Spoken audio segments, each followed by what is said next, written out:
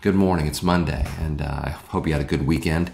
I know if you're here in Middle Tennessee, kind of around the Nashville area in particular, we had a bit of a frog strangler yesterday. High winds, lots and lots of rain, sheets blowing at 70 miles an hour in some places. It was a little rough. We were actually at a bookstore yesterday and lights went out, and you could see like a monsoon blowing by kind of a thing. So pretty hefty. Hopefully y'all are okay. I know we had some of our friends actually experienced some damage, and so we're praying for them and pray that you're okay as well. Okay, well, this morning we're going to go ahead and jump into Mark chapter 1 where we left off last time. We finished up with verse 20 last time after Jesus had called his first four disciples, Peter and his brother Andrew, and then another pair of brothers, James and John, who are very significant throughout the gospel narrative. Peter, James, and John particularly so, as they would become his inner circle for all practical intents and purposes, and we're with him on some very significant events, just the three of them with Jesus. And so we'll see more of that as we go through the gospel. But this morning we're going to go ahead and move into verse 21. So let me go ahead and read. In verse 21 of Mark chapter 1, Mark records that then they went into Capernaum, and immediately on the Sabbath he entered the synagogue and taught. And they were astonished at his teaching, for he taught them as one having authority, and not as the scribes. And so Jesus now begins to more fully enter into his public ministry. And here Mark records how he moves into the area of Capernaum, which is a city and an area sort of toward almost the most northern point of the Sea of Galilee. And Capernaum becomes almost kind of like a home for Jesus in a significant part of his ministry. And so he spends time here. And of course, he spends time around the Sea of Galilee in various points. But Capernaum figures prominently in Jesus' life and ministry. Now, it is what we notice here is that he goes into Capernaum, and immediately, there's that word immediately again that we see in Mark's gospel. On the Sabbath, he enters into the synagogue and taught. And this would be a common thing for Jesus. As he begins to teach, he goes to where they are. And on the Sabbath, which is Saturday, he would go in and he would teach. Now, we don't know what he taught in this particular instance, but if we borrow from Mark, we have an example of the kind of thing that he likely began teaching in his ministry at the various synagogues, certainly in the one there where he shared from Isaiah's prophecies, specifically about the Messiah. And having read that passage, he rolled up the scroll, gave it back to the attendant, and this messianic prophecy of Isaiah's had them no doubt on the edge of their seats. It was silent, and all of a sudden he said, "This day in your hearing, this is fulfilled." And people began to scratch their heads and marvel at what he was saying. He's claiming to be the Messiah and all of this. Well, Jesus, of course, is moving through the region. And as he's teaching, he is sharing about how it's important to repent because the kingdom of heaven is at hand. And so in concert with this, he is declaring himself to be Messiah. He's telling people to prepare their hearts and all of these things. And so we have some idea of what he may have been talking about in the synagogue. We don't know specifically, but what's interesting there is that he spoke with authority. Mark does key in on this. He spoke as one with authority and not like the scribes. Now, the scribes taught well. They taught informatively. They taught, in many respects, so many things that were right out of the Old Testament scriptures. But at the same time, they had sort of a way of approaching their teaching that was apparently where Jesus was fundamentally different than the way that they did. Typically, from various sources, we get the sense that when scribes or Pharisees or other teachers would teach, oftentimes they would share the biblical truths that they were sharing, but they would always rely on verification of their teaching from other teachers. Rabbi so-and-so said this, or so-and-so said this. And so they would sort of validate their teachings by connecting with other teachers who held the same views. Jesus, on the other hand, did not appeal to other people's authority. As a matter of fact, he did something quite contrary, and this is the kind of thing that no doubt struck them in the different way that he would teach. He would say things like, "You have seen that it is written, you shall not commit murder. But I say to you that if you hate someone, then you've as well as committed murder. You should not commit adultery. You've seen it written, you shall not commit adultery. But I say to you, if you lust after a woman in your heart, you've committed adultery." And so, whereas the Pharisees, when they would talk about you shall not murder, you shall not commit adultery, they would then very likely, based on what we know about their activities, their writing, their style and such, they would add all kinds of rules and regulations on these things so that the people would not only know the law, but they would also be given all these different rules and regulations to help them not break the law. And so they would be piled up with all these things. But Jesus instead went the other direction. When he would talk about how you shall not murder, he would not give them all kinds of additional things to do, but rather he would dig deeper into it by simply saying that the heart of the problem is actually a problem of the heart.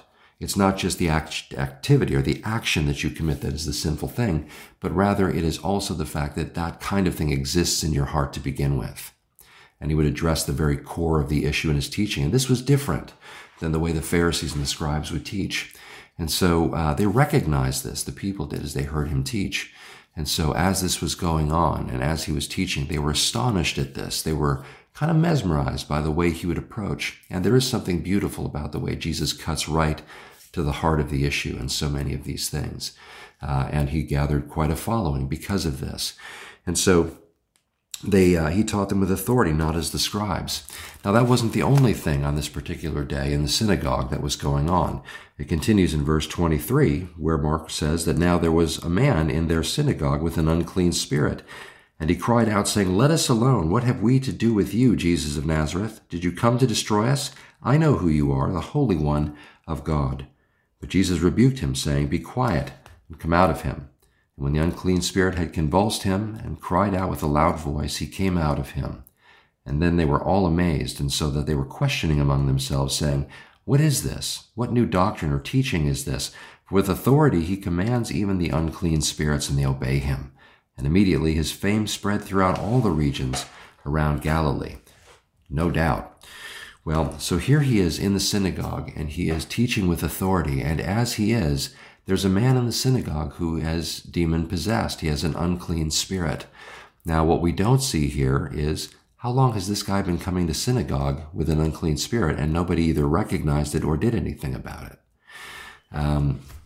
It may have been just that day. If that particular guy who was demon-possessed walked in, that demon was about to have a really bad day all of a sudden without realizing it, or had he been coming there for a long time, but just nobody noticed it or recognized it.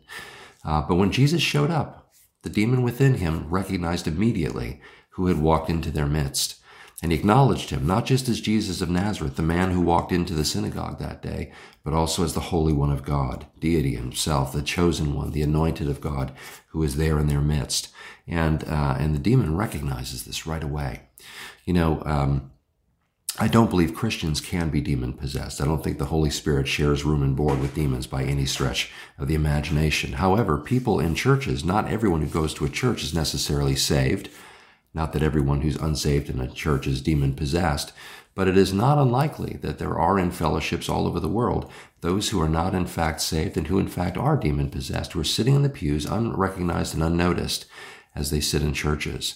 And it's important for us to acknowledge, without going into the whole spiritual warfare thing, to recognize that when Paul talks about it, or Jesus here deals with it, we need to recognize that spiritual warfare and demonic activity is a real thing.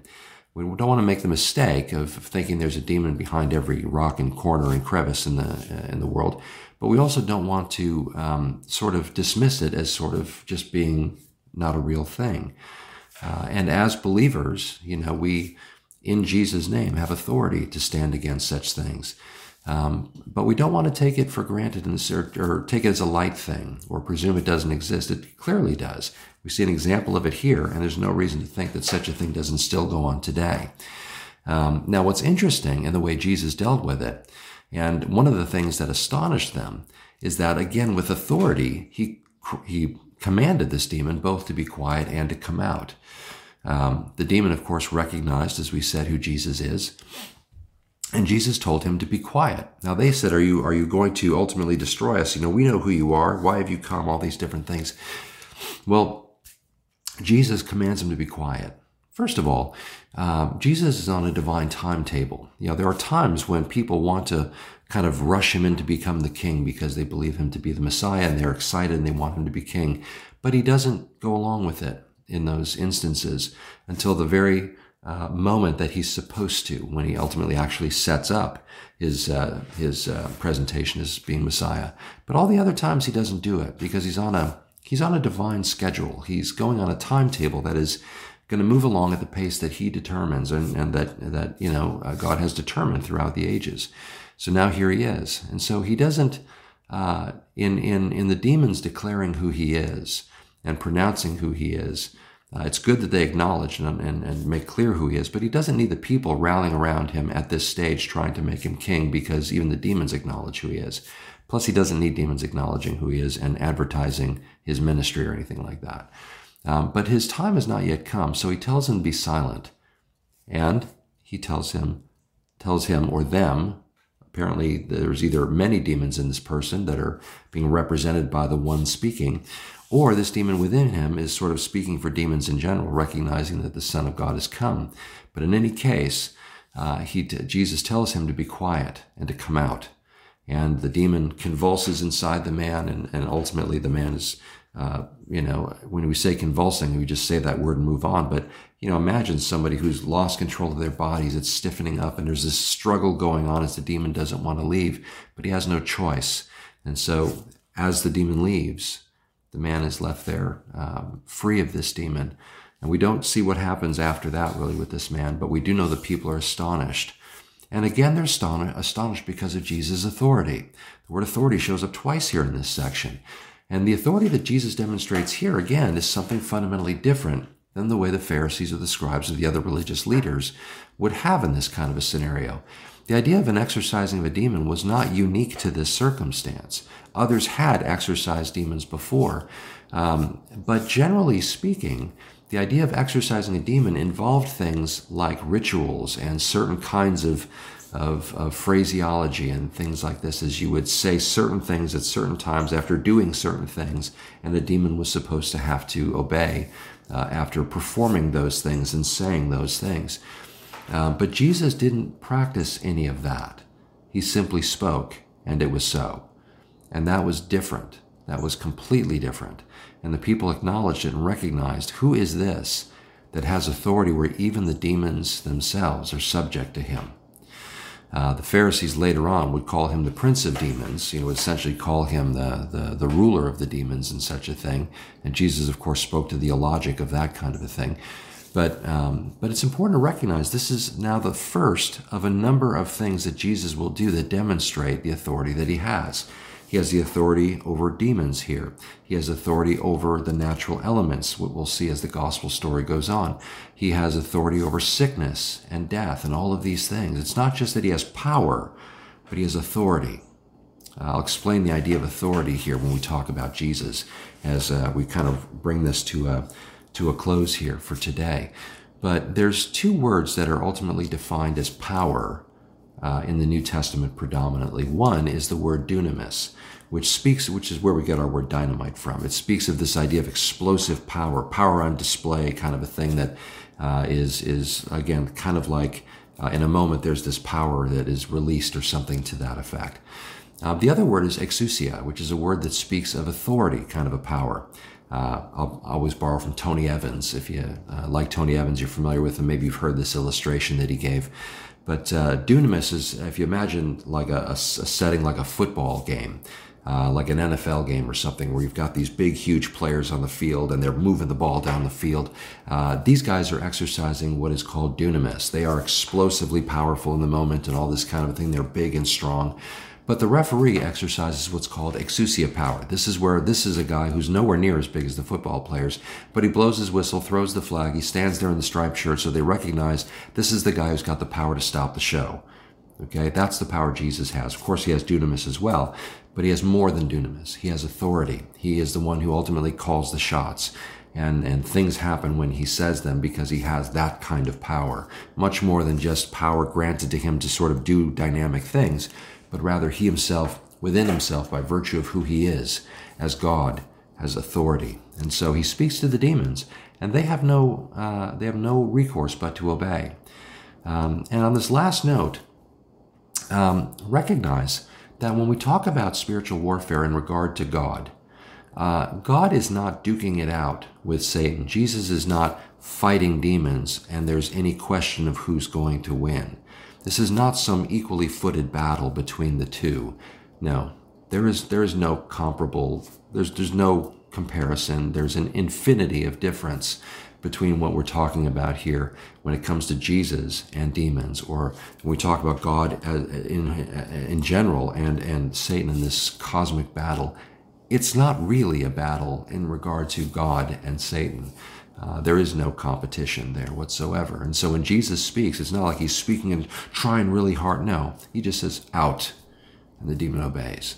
That's the kind of authority and power our Savior possesses by virtue of who he is and his own being. He is God, and nothing is not subject to him.